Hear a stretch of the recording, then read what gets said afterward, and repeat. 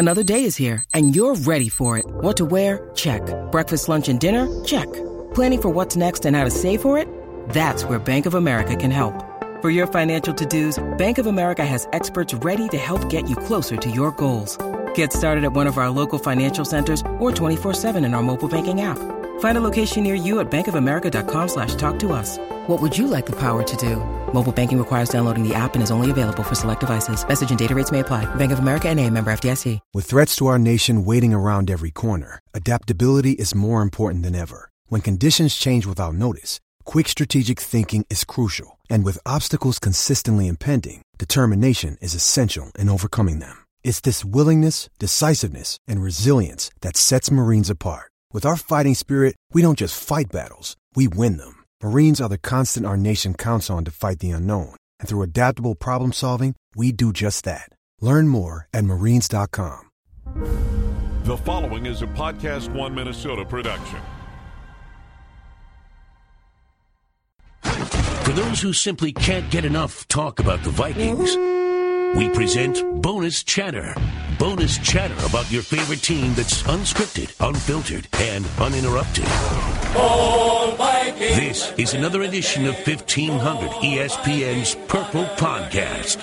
Hello and welcome to another episode of the Purple Podcast. Matthew Collar here with you, along with John Ledyard, who is an NFL draft analyst for FanRag Sports and does the Locked On NFL Draft podcast. John, how are you? Hey, I'm doing great, Matt. Thanks so much for having me, man. I appreciate it. Yeah, sure thing. It's a little early for draft talk at the moment. So instead of looking forward to next year's draft, which we will do with you for sure here on the Purple Podcast when it becomes that time. But what I want to do, John, is kind of take a look back since we here are at the bye week in Minnesota and kind of analyzing everything. Take a look back at the draft in general, the Vikings draft, and some of the other players who came out this year and how things have turned out for them just around the NFL. And a great place to start was the breaking news a few hours before we decided to record this, that Deshaun Watson will be out for the rest of the season with a torn ACL. And, I've just had about enough of torn ACLs, John. I am so sick of torn ACLs.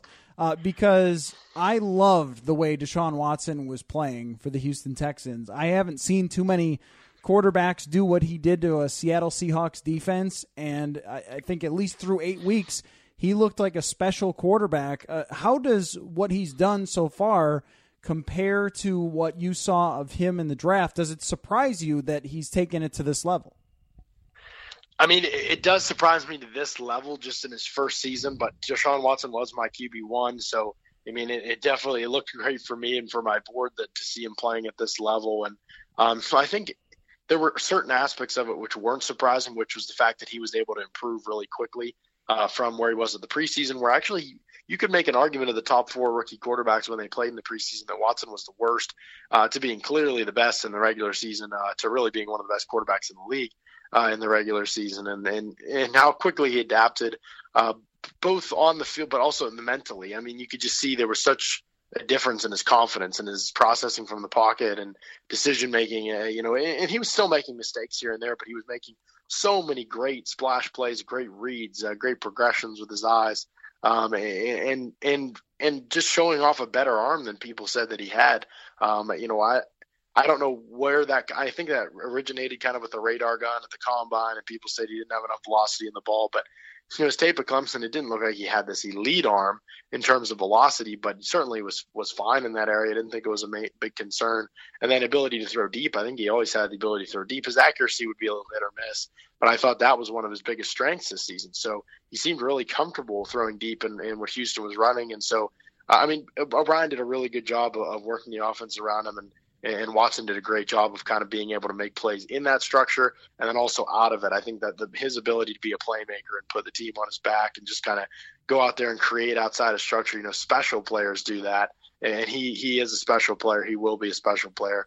Was definitely, it's funny. You scout these guys, you read so much about them, you watch them. In a lot of cases, you interview them, you feel like you're almost a part of their journey, and not that you're not, you're really not. But at the same time, when they go down like that, I came in the house, I was coaching football, and I got the news after practice.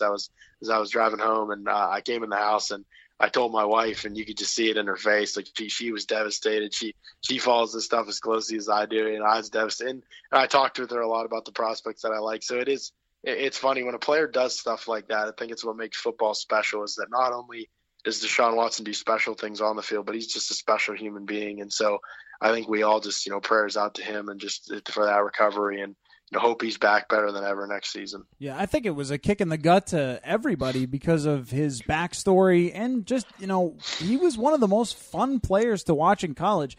I mean, every so often, every couple of years, a guy comes along that is a must-watch player, and sometimes those guys work out in the NFL. Danny Werfel became a big NFL star. Kidding about that, obviously. But I mean, a lot of those guys don't work out, though. Those guys who are, you got to watch Tim Tebow or you got to watch Danny Werfel. Sorry, Gators fans, I'm not specifically going after you there, but with him, there was the debate around him. Could he be a good NFL quarterback? And he was one of the most exciting players to watch. So to see him succeed and to know his backstory and where he came from, and to see his maturity, it was really great. And I think there are very few things in America that everybody agrees on, but I think everybody agreed on liking Deshaun Watson. What is the hardest part for you as a draft analyst about analyzing quarterbacks? Because I think if we were to redraft already, you would have Deshaun Watson number one, no question about it, right? And I don't know how many people felt that way when, at draft time, if anybody felt that way, that Deshaun Watson should have gone number one overall.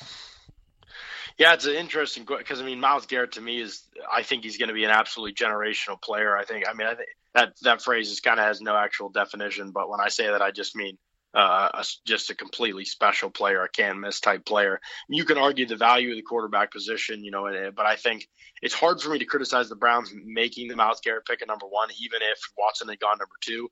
It's a lot easier to criticize the Browns moving back from 12 and not taking Deshaun Watson at 12.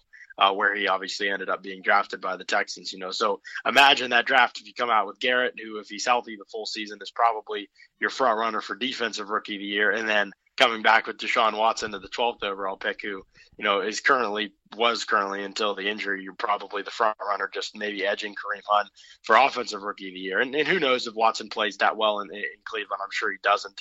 They have a lot of issues, but there's so much that goes into it. Honestly, Matt, it becomes really difficult to say, so-and-so should definitely, look at Mitch Trubisky's situation in Chicago. He's the second most pressured quarterback in the NFL right now on a consistent basis. And then the running game has been okay, but they have no weapons in the passing game whatsoever to speak of. They're having a really hard time even scheming things to get him good looks because they don't have any weapons that can win in any really specific ways. So it's a challenge. I think the hardest things you asked about evaluating quarterbacks, it's two things. One, you can't predict the landing spot, the coaching, the players around them, all those things, and they matter so much. Look at Jared Goff.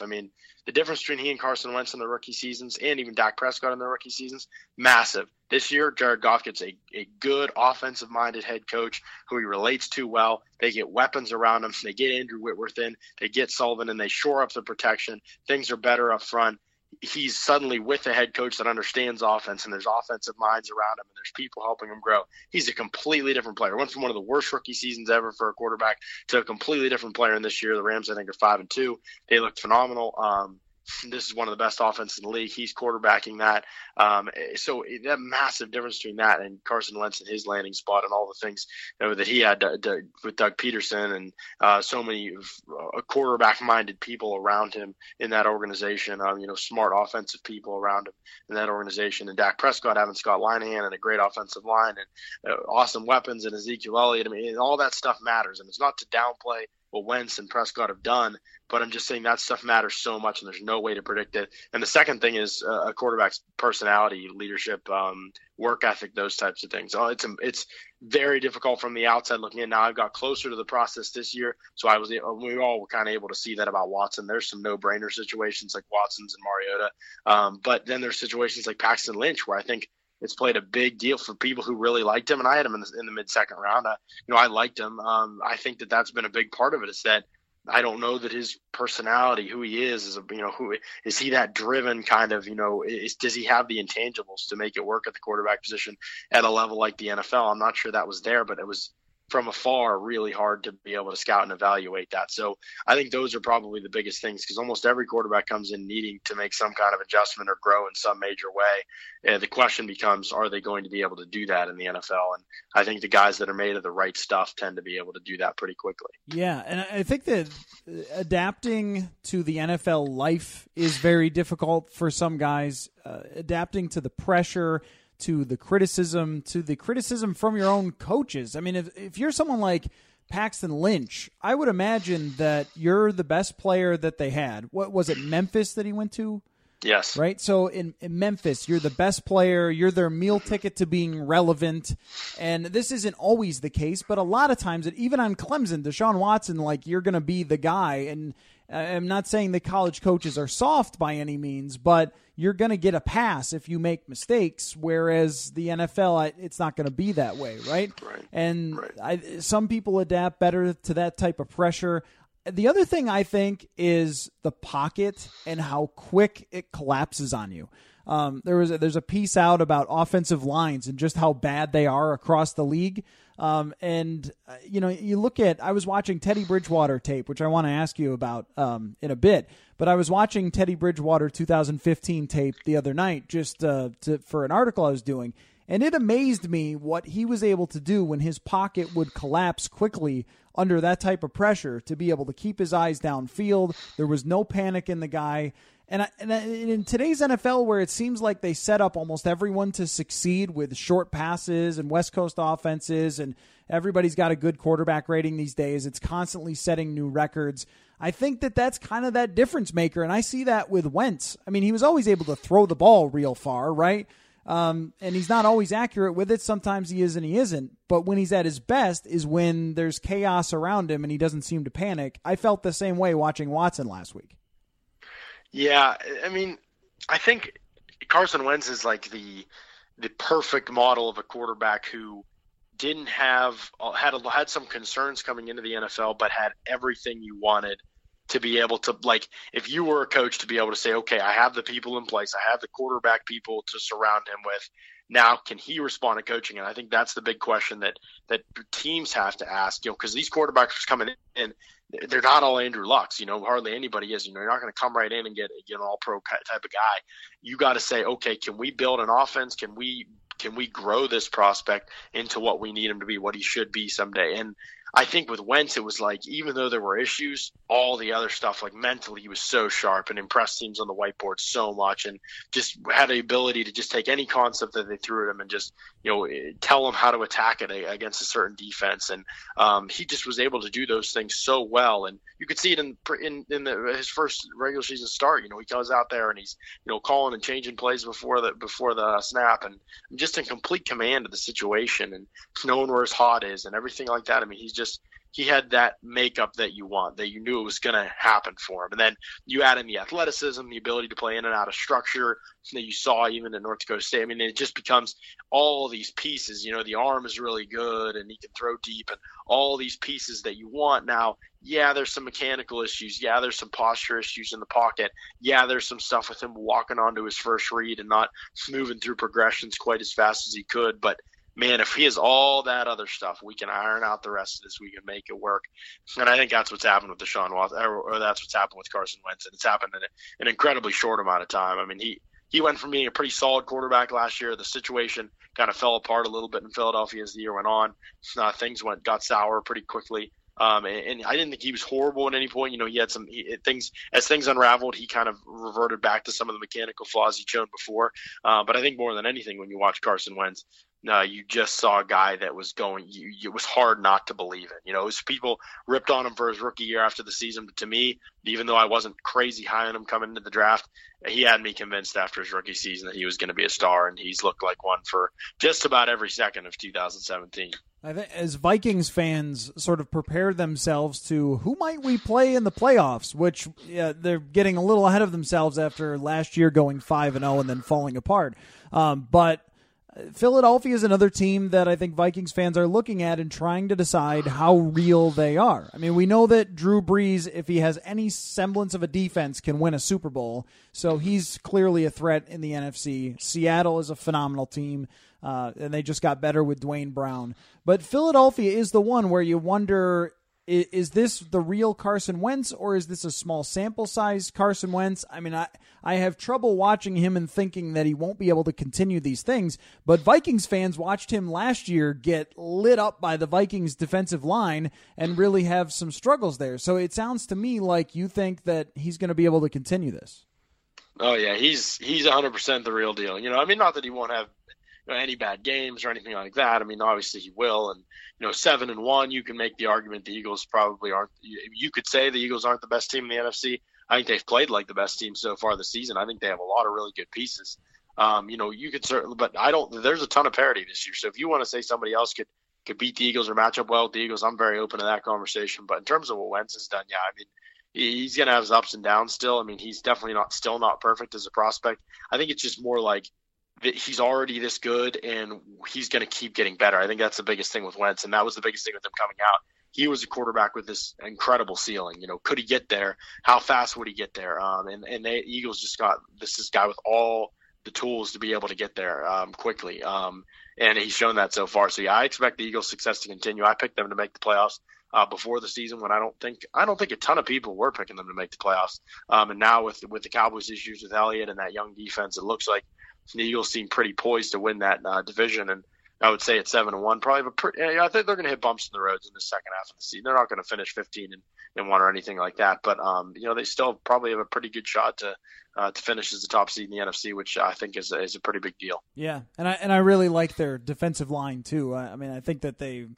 Brandon Graham is a guy that doesn't get talked about, but is always in the backfield, and Fletcher Cox up there too. I mean, they pretty much single-handedly won the game last year against the Vikings. I guess the Vikings fans would have blamed their offensive line, but I want to switch over to the Vikings draft and just how funny drafting can be, John, because after the 2016 draft, I think fans were looking at this front office saying, what happened there? Right? And then this year, they come away with Delvin Cook, who looks like a superstar before his ACL. Thanks, ACLs again. And they come away in the third round with a starting center who has been a major difference maker on the offense. And it just seems really rare that a team could go into a draft without a first-round pick and get a superstar and then a guy who looks like he's going to be your starter for a decade. Oh, it was unbelievable. I mean, Vikings had one of the best drafts in the entire NFL, and I don't know if I talked to you after any show I was on after I just praised the Vikings draft because Dalvin Cook's a top 10 talent in this past class. There's no question. He's a top 10 talent. I know there were some off the field questions, but Nagy landed in a great stable environment in Minnesota with a lot of good people around him. So I think that's an absolute home run pick for them. Pat Elflein was a second rounder, in my opinion, a high second rounder, and they got him in the third round, and he's been a big upgrade for them. Still not perfect, but a big upgrade for them, no question. Jaleel Johnson, I know he's barely even played right now for the Vikings, but they have obviously a ton of depth up front. When Johnson's name is going to be called upon, whether because of injury or because it's his time, whenever that is for Minnesota, he is going to be an absolute stud for them against the run. Fourth round pick, I think he's going to be money in the bank. I had him as a late second round or mid to late second round grade. So for them to get him with the second pick in the fourth round was absolute money. Even Ben Gideon, I know he's played sparingly too, but I mean that's a good solid fourth round pick, and a guy that isn't never going to be on the field a ton but can play a valuable role when he does have to be out there. And Danny Isidore is getting a chance to play some now, and I know Stacey Coley flashed a lot in the preseason. I still have some hope for him. I always thought that I had a fifth round grade on him. I thought, once you get into that range, take a chance on this guy because he has crazy tools. He just seemed like he had confidence and finishing issues and maybe work ethic issues in Miami. But I think that he has a lot of potential, and Minnesota's a good landing spot for him. So the Vikings aren't even a big team for, play your rookies right away. That's not even how they operate. So the fact that we're already saying this is a really good class, and what Cook showed before he got hurt, I mean, he's going to be a special player. And what Elflein shown so far this season, I mean, I think they got a couple legitimate studs and longtime starters in this class. And, they did it without a first-round pick, which is absolutely tremendous. I think I've probably regular listeners to the Purple Podcast have probably heard me tell a bunch of people this about Dalvin Cook, that when we got to training camp, it's kind of like, all right, they're going to be like a running back trio because the two guys have been proven as good running backs. McKinnon and Latavius Murray had been to a Pro Bowl, and then Dalvin Cook will mix in as the rookie, and we'll kind of see where it goes. Well, Murray was out with the ankle issue, but it wouldn't have mattered if he was in anyway. With Dalvin Cook, it was immediately, this is a special player. This is not like there are a lot of running backs just running around who have some success. This is a difference maker. This is somebody who has special skill, and where you really saw it was his smarts and his ability to adapt quickly to pass protection, which I just couldn't believe how quick he picked it up. And then there's the receiving out of the backfield. There's the natural instincts that nobody could tackle him. I mean, what they got there in the second round, it definitely, because of character issues, and when you look into the background, I think it's not so much his character, it's more of the concern that he would get in trouble because of people around him, which I think is a fair comment based on his past. But just as him as a player, his approach to the game was really impressive and impressed a lot of the veterans. And I think that the Vikings basically have a franchise player here. Oh, yeah, for sure. I mean, to me, if you ask me what the most important traits for a running back are, I would probably list three things. One of them would be tackle breaking, balance, whatever Kareem Hunt has. I mean, you can call it power if you want in terms of just running people over, balance, the ability to break tackles or slip tacklers, however you want to refer to that. And then burst, I think, and vision. And to me, Cook, he was fine in terms of his ability to slip tackles, but his vision and burst are just, they're otherworldly. They're special traits that he has. There's no question. And so I think he's going to be an unbelievable running back in the NFL for a long time. And he was already making a decent offensive line look really good with the way that he was running the football and the cracks that he was seeing up front and how fast he was able to hit them and make decisions and make people miss. And he's going to be a really, really good talent for a long time as long as he can stay healthy and get back to 100%. What's really interesting to me is that he can be an all-around player too, that he can catch out of the backfield. He can play on all three downs. I mean, there are only maybe 5 to 7 guys in the NFL who can do that, and I think he showed just like that he could do all three things. So as long as there are no other issues with him, I think as soon as he comes back, he's right in that role again. Just with Elflein for a second, I asked Brandon Thorne this. You know Brandon, right? Oh, yeah. And he's the offensive line guy. And Brandon, I've never met someone or talked to anyone who was so high on Pat Elflein. He had a first-round grade on him, loved him. Right. How did he drop to the third round? Because I feel like there are I asked Brandon this, he had no idea. Maybe you would know. Because there are so few players, I think, that can step in and play the way he has on a veteran now offensive line that requires a lot of mobility, a lot of screens, a lot of, if you watch close, a lot of changes on the offensive line. They've had to get as creative as possible to have Case Keenum succeed as the quarterback. And here's a 21 or 22-year-old guy coming in from college having to be the leader in the center of that offense. I think it's been just a huge change for this Vikings offensive line to have a guy like him. To get him in the third round still blows my mind. I think the only thing I can think of is because he isn't a great athlete.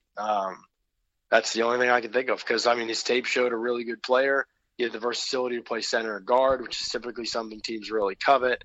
Technique, leadership, work ethic, could not have received higher evaluations from anybody I talked to that's got at Elflein. And so, you could argue whether he deserved, a first-round grade because does he have that ability to be special and be dominant in his position? Among the top tier guys in the NFL, maybe not. But a guy that's going to lock down a spot on your offensive line for 10 years. To me, 100% that's Elflein. And so I think he'll be a really good player there for Minnesota. I think he's going to be. He's been good this year. I think he's next year. You're really going to start to see. I think he'll be even better next year with another year of experience under his belt and adapting to the speed of the game and letting his technique kind of take over because he isn't an unbelievable athlete or anything like that. But he's such a technician and such a thoughtful player and he's sudden with his movements. I think that's what I really liked about him. He's not passive. He's not like you talk about guys that being athletic or not athletic on the offensive line. A lot of people think you can't move as a result. Well, he varies his speeds to be able to kind of capture blocks and, find leverage points. And, all of a sudden, you don't think he's moving that quickly. And then all of a sudden his hands are inside your chest and, you're having a hard time getting off his block. And he plays with a violent temperament and he just tries to finish everybody. I love that about him. He's not always in a great position to do it, but he just stays on contact. And when you have a guy like Dalvin Cook with that kind of vision, a guy that can just stay on contact is just going to be so critical. His Pro Football Focus, grade specifically may never be unbelievable or anything like that. But what the thing is with Elflein is that he just gets the job done. It's not always like the prettiest looking thing, but he just gets the job done. And I think he'll do that in Minnesota for a long time. Yeah, the athleticism point is interesting because his combine numbers were not impressive at all. But yet what I see as an actual football player, I feel like he looks extremely athletic, getting out on screens. There have been times where there's a 20-yard screen play, and he's the lead blocker on it. He's way out in front of the running back, decking safeties, where you just don't see that a whole lot. And so maybe it's a difference between, like, what good is it to run a 40-yard dash for a center, right? I mean, it's more about being quick and precise and all that. Right. And I think some of the agility drills help measure that for offensive linemen, but at the same time, I really believe, and I love the combine. I think it's crucial for evaluation of players. I don't think it's that crucial for evaluation of offensive linemen. I think if you test like a great athlete, that clearly shows that you can be a great athlete on the field as well. But I don't think if you test poorly in some of the or below average in some of the areas that the combine tests, that necessarily is an indictment of you as a player. More as a prospect projecting to the NFL. I really just don't believe that, because angles, timing, footwork, and every second, where you cut down your split to another player, all that stuff matters so much, and it can help make up for some of those other inefficiencies. So I think that's the biggest thing. Even something like snap count anticipation. There's so many different things on the offensive line where you don't have to be a great athlete, and teams have gotten in a lot of trouble because they've drafted great athletes for years on the offensive line over guys that were much more technically sound, much more physical, much more smart, much better mental processing. They kind of devalued those things and went for these big, long, long arm, quick moving, those types. And I think it's gotten a lot of teams in trouble. And I think that's why Minnesota was, this guy, salt of the earth type, Pat Elflein. We're going to go ahead and take him in the third round and lock down a spot on our offensive line with a third round pick. Let me add a quick anecdote, because I was going to throw this in there about Stacy Coley, something I've noticed in the locker room, and then I want to ask you about where you may have missed on the draft, because that's always fun to go back over and figure out why. I was telling you before we went on that I think that anyone who beats Alabama will be a good quarterback, so long as they're not Johnny Manziel. Right? As long as they don't have let's just say partying and many other issues, then you'll be a good quarterback. But with Stacy Coley, something I've noticed about him is that he is around Teddy Bridgewater all the time in the Vikings locker room. That on Friday they bring in barbecue or they bring in food or whatever, and all the guys just sit around eating, and it's good for reporters because everyone's available. But I noticed that Stacy Coley is over in the corner with Teddy Bridgewater, and they're Miami guys, and that may be the connection. But when you talk about building a guy's confidence or his commitment, his work ethic and all that stuff, and you see him around Bridgewater all the time, you know that that's going to be a good thing. And the Vikings put Dalvin Cook next to Teddy Bridgewater in the locker room for that exact same reason. He's right between Teddy Bridgewater and Terrence Newman. So the Vikings had a plan for these guys to put them around Bridgewater. With the draft, did you have one guy where you were surprised he was picked in the first round and he's turned out to be good, or just one that has really surprised you on the board anywhere? It's still super early. This has looked like a really good class for my evaluations right now, which means everything will change in the next 8 weeks or, next Right. 6 months or something like that.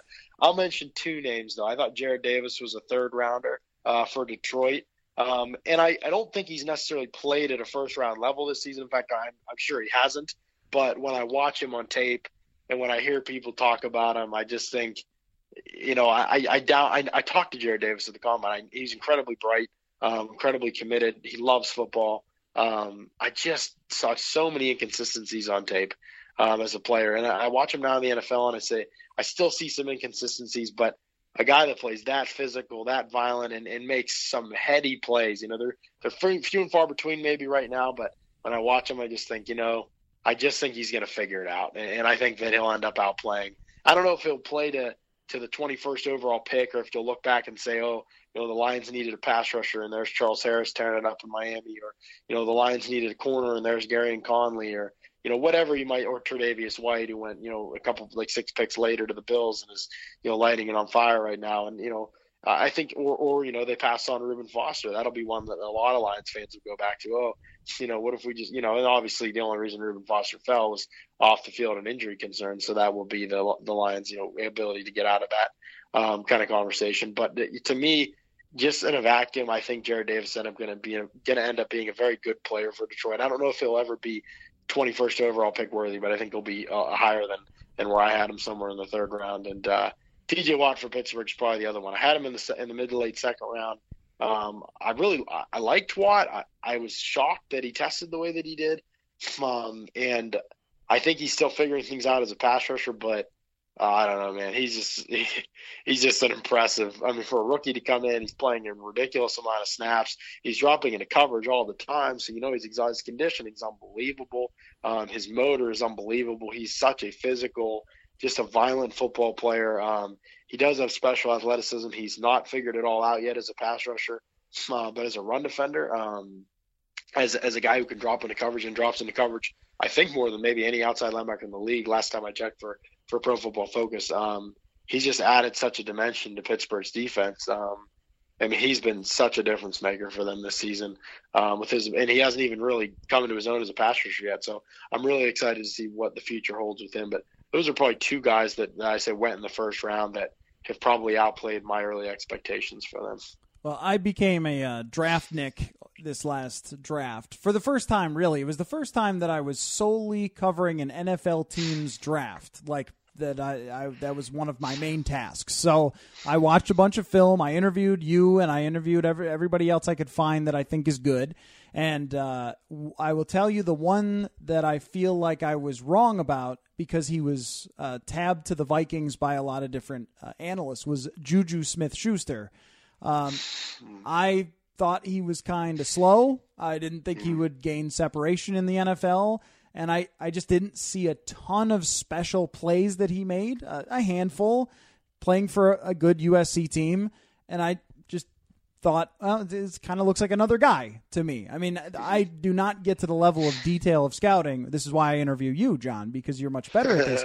So how did you have you been surprised? Because you're there in Pittsburgh and you're credentialed with the team, right? So you have been around and you see what he's done. I mean, has he surprised you as much as he's surprised me? I don't know if I think his role, I think, surprised me. I don't think we knew what that would be going in. That was the hard part with Juju. I think you won't find anybody, just a complete joy to interview, complete joy to talk to, maturity beyond his years, but also still a kid. Just youthful enthusiasm for life, and a simplicity to him that is just really refreshing. And so. You love that kind of as a guy who, I watched Juju in college. I loved the way he played the game.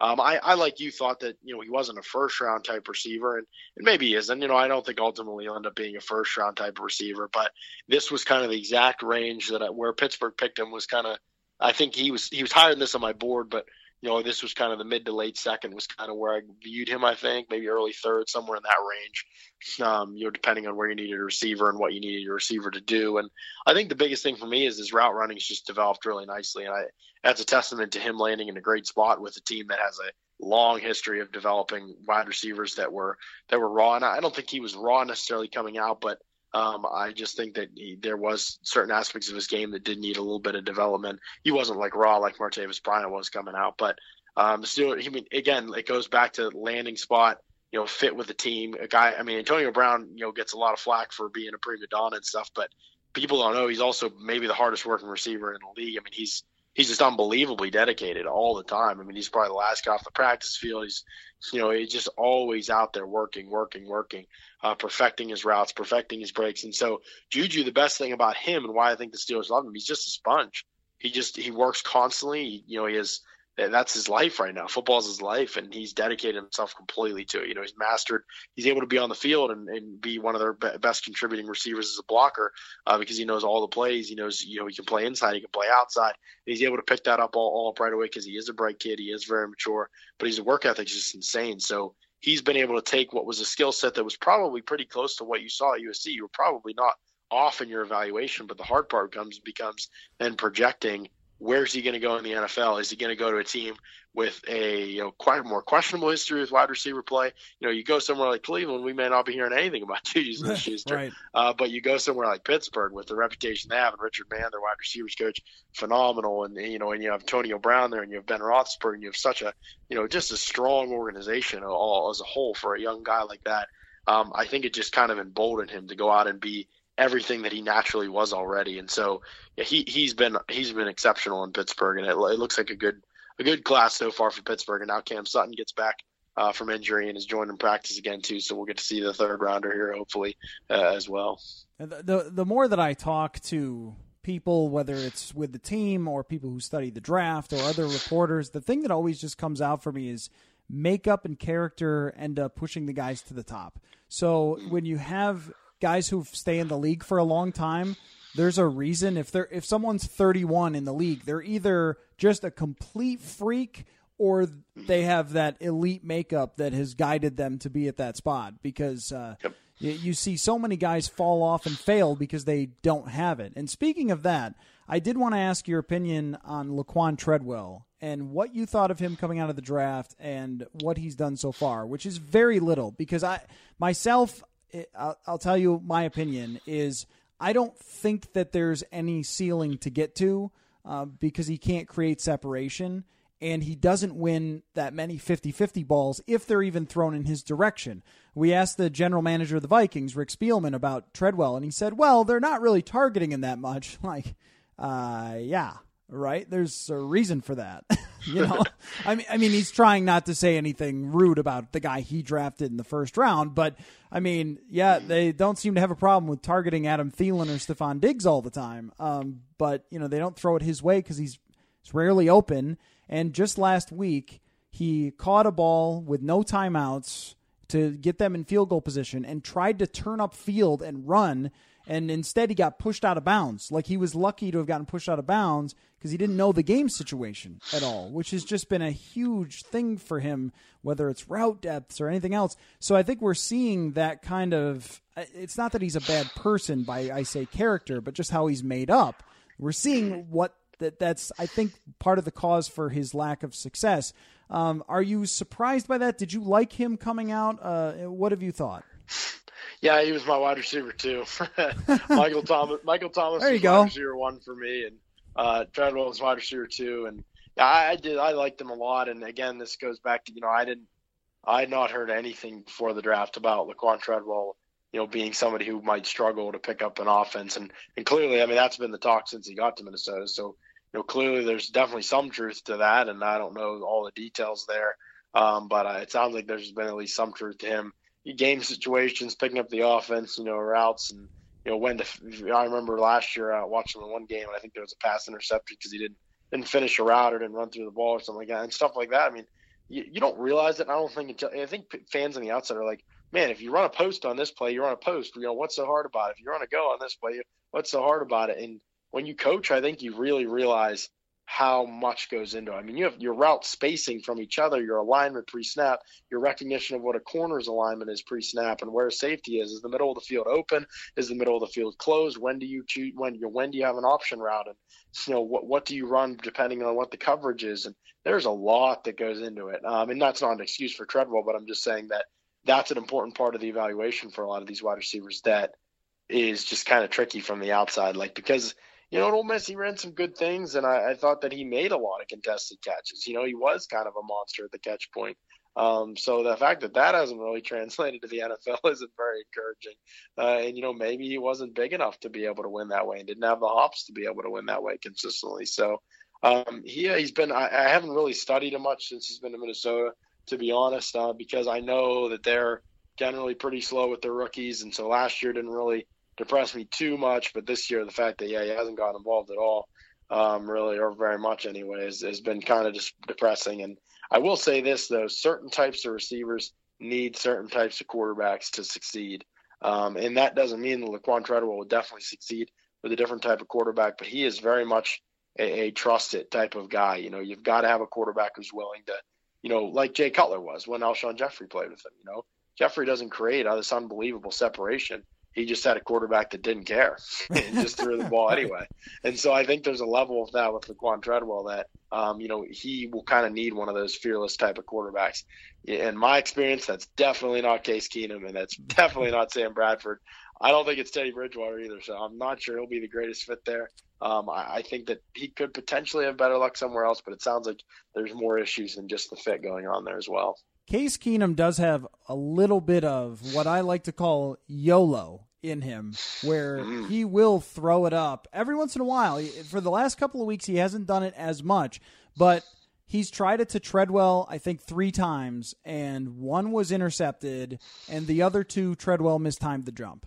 And it just like, I mean, Stephon Diggs and Adam Thielen, they win those battles 60, 70% of the time when there's a 50-50 ball. And, well, there you go. That's analytics. They change the percentages on those because they're so good at beating corners and using whatever leverage they have and timing it, and both have incredible hands. I mean, the thing about Treadwell, too, and his numbers, there is really no reason to throw to him because the other 2 are so excellent. But even when Stephon Diggs was out, the true point where I said, okay, I think that this experiment isn't going to work was against the Ravens, where they put him one-on-one on one side of the field as if they had Darrelle Revis. They basically played like they had Darrelle Revis over there, and it was like Brandon Carr. It was like they had no fear whatsoever of Laquan Treadwell beating them one-on-one so they could load up on one side of the field, and it made things really difficult for Case Keenum. The first half of that game, he basically couldn't pass at all. So they had to rely on running and defense in that game. And I think that was a product of showing no respect whatsoever for Treadwell, and that makes me think, man, if the guy ran a 4.2 or something, or was 6'5", like you're saying, maybe you could say, all right, well, maybe we can find ways to use him, but he doesn't have any of those measurables either. So last thing for you on Teddy Bridgewater. I've been watching a lot of Teddy 2015, and Teddy Bridgewater, I have to tell you, going back to when I was working in Buffalo, I wanted the Bills to draft Teddy Bridgewater badly. I watched a ton of Teddy Bridgewater at Louisville. Thought he was incredibly accurate, amazing poise, character and makeup through the roof, all of those things. Thought he should have gone number 1 overall. Couldn't believe the Bills passed on him to trade up for a wide receiver when E.J. Manuel was their quarterback. I won't get into it. So he goes down for a year. I thought in 2015, watching his tape, he was really, really good. I think that the numbers do not tell the story at all of what he actually looked like in 2015. Coming back, I know it's impossible to tell how his knee's going to respond, but let's just say, from your scouting eye with Bridgewater, if he were to return to the old Teddy Bridgewater, how good of a quarterback would the Vikings have? Man, it's hard to say for sure. If he returns to the old Teddy Bridgewater, I think that they have a good starting quarterback in the NFL. I don't think a great starting quarterback. I don't know if I'd buy top 12 talk, but I think he's probably consistently between somewhere like 12 to 18 maybe in the league. And, I would say that the best I've seen from Bridgewater, it's so similar to Sam Bradford, which is why it's so funny, is that, Sam Bradford week 1, he looked like an MVP candidate. I'd never seen him throw the ball that way. I mean, you have seen him throw the ball that way, but it's so few and far between. I mean, he just looked so outstanding, but you just know it doesn't last with Sam Bradford. And so with Teddy, he's had some injuries now, and so those are going to play some type of a toll. That's the thing. Everybody, and how does he get back to Teddy of old? I mean, maybe there's times where he captures that, and is it going to last? That's the question. Is it going to be something consistent? Because they affect the way you play. They affect your mentality in certain games, certain matchups, and you got pressure around, you got a muddy pocket, and I think that those things have taken a toll on someone like Sam Bradford. I hope they don't take that toll on Teddy Bridgewater. But is obviously extremely smart quarterback, gives them mobility from the pocket and the ability to play in and out of structure, which is something I talk about a lot because I love it a lot in quarterbacks. I think it's very important. And I think that he does that, and that's where he kind of gives you an upgrade over Sam Bradford. But Sam Bradford this is going to sound ridiculous, but it's because of last year, but he's a better downfield passer when he's on, when the options are available. He's probably a better downfield passer than Bridgewater is, a little bit of a cleaner mechanic, but both are pretty accurate. Both give you a lot in that way. I think both are, for the most part, good decision makers with the football too. So I think they have a really hard conversation, when both of those two are healthy or whatever happens with that situation, because in this season, they're going to have one of the weirdest quarterback situations, depending on what happens with Bridgewater. We're still, a long way off, I guess, from seeing exactly how this all plays out. But it's going to be very interesting for Minnesota, because I think that both players are probably pretty solid quarterbacks that, if they're 100% healthy, that a lot of teams in the league would have as their starter. Both should start somewhere, given the quarterback situation in today's NFL. But I don't know that both are ever elite guys that are going to, at least by themselves, take your team to the next level with their performance either. Well, I think if history tells us anything, the Vikings will have Drew Brees next year, because that's just how it works out. Warren Moon that's right. and Brett Favre, Donovan McNabb. If you're a washed-up former top-notch quarterback, there's a great chance you'll end your career in Minnesota. That's right. Yeah, that's a good point. So yeah, you're right. That is the thing that we're all watching here, how it's going to turn out. So, John, what is your Twitter handle so people can follow you? At Ledyard, Ledyard NFL Draft. All right, beautiful. Your work is phenomenal. It's a must-read, especially around draft time. Not short-selling any of your work during the regular season, but draft time, you are one of the go-to guys, one of the most detailed people that I know. So I was very glad to connect with you again, and we'll talk to you again soon. Awesome. Thanks, Matt. I really appreciate it, man. Take care. All right. Follow him on Twitter, and thank you for listening to the Purple Podcast. This holiday, whether you're making a Baker's Simple Truth turkey for 40 or a Murray's Baked Brie for 2, Baker's has fast, fresh delivery and free pickup, so you can make holiday meals that bring you all together to create memories that last. Baker's, fresh for everyone. Free pickup on orders of $35 or more. Restrictions may apply. Get more ways to save at the Buy 5 or More Save $1 each sale. Just buy 5 or more participating items and save $1 each with card. Baker's, fresh for everyone.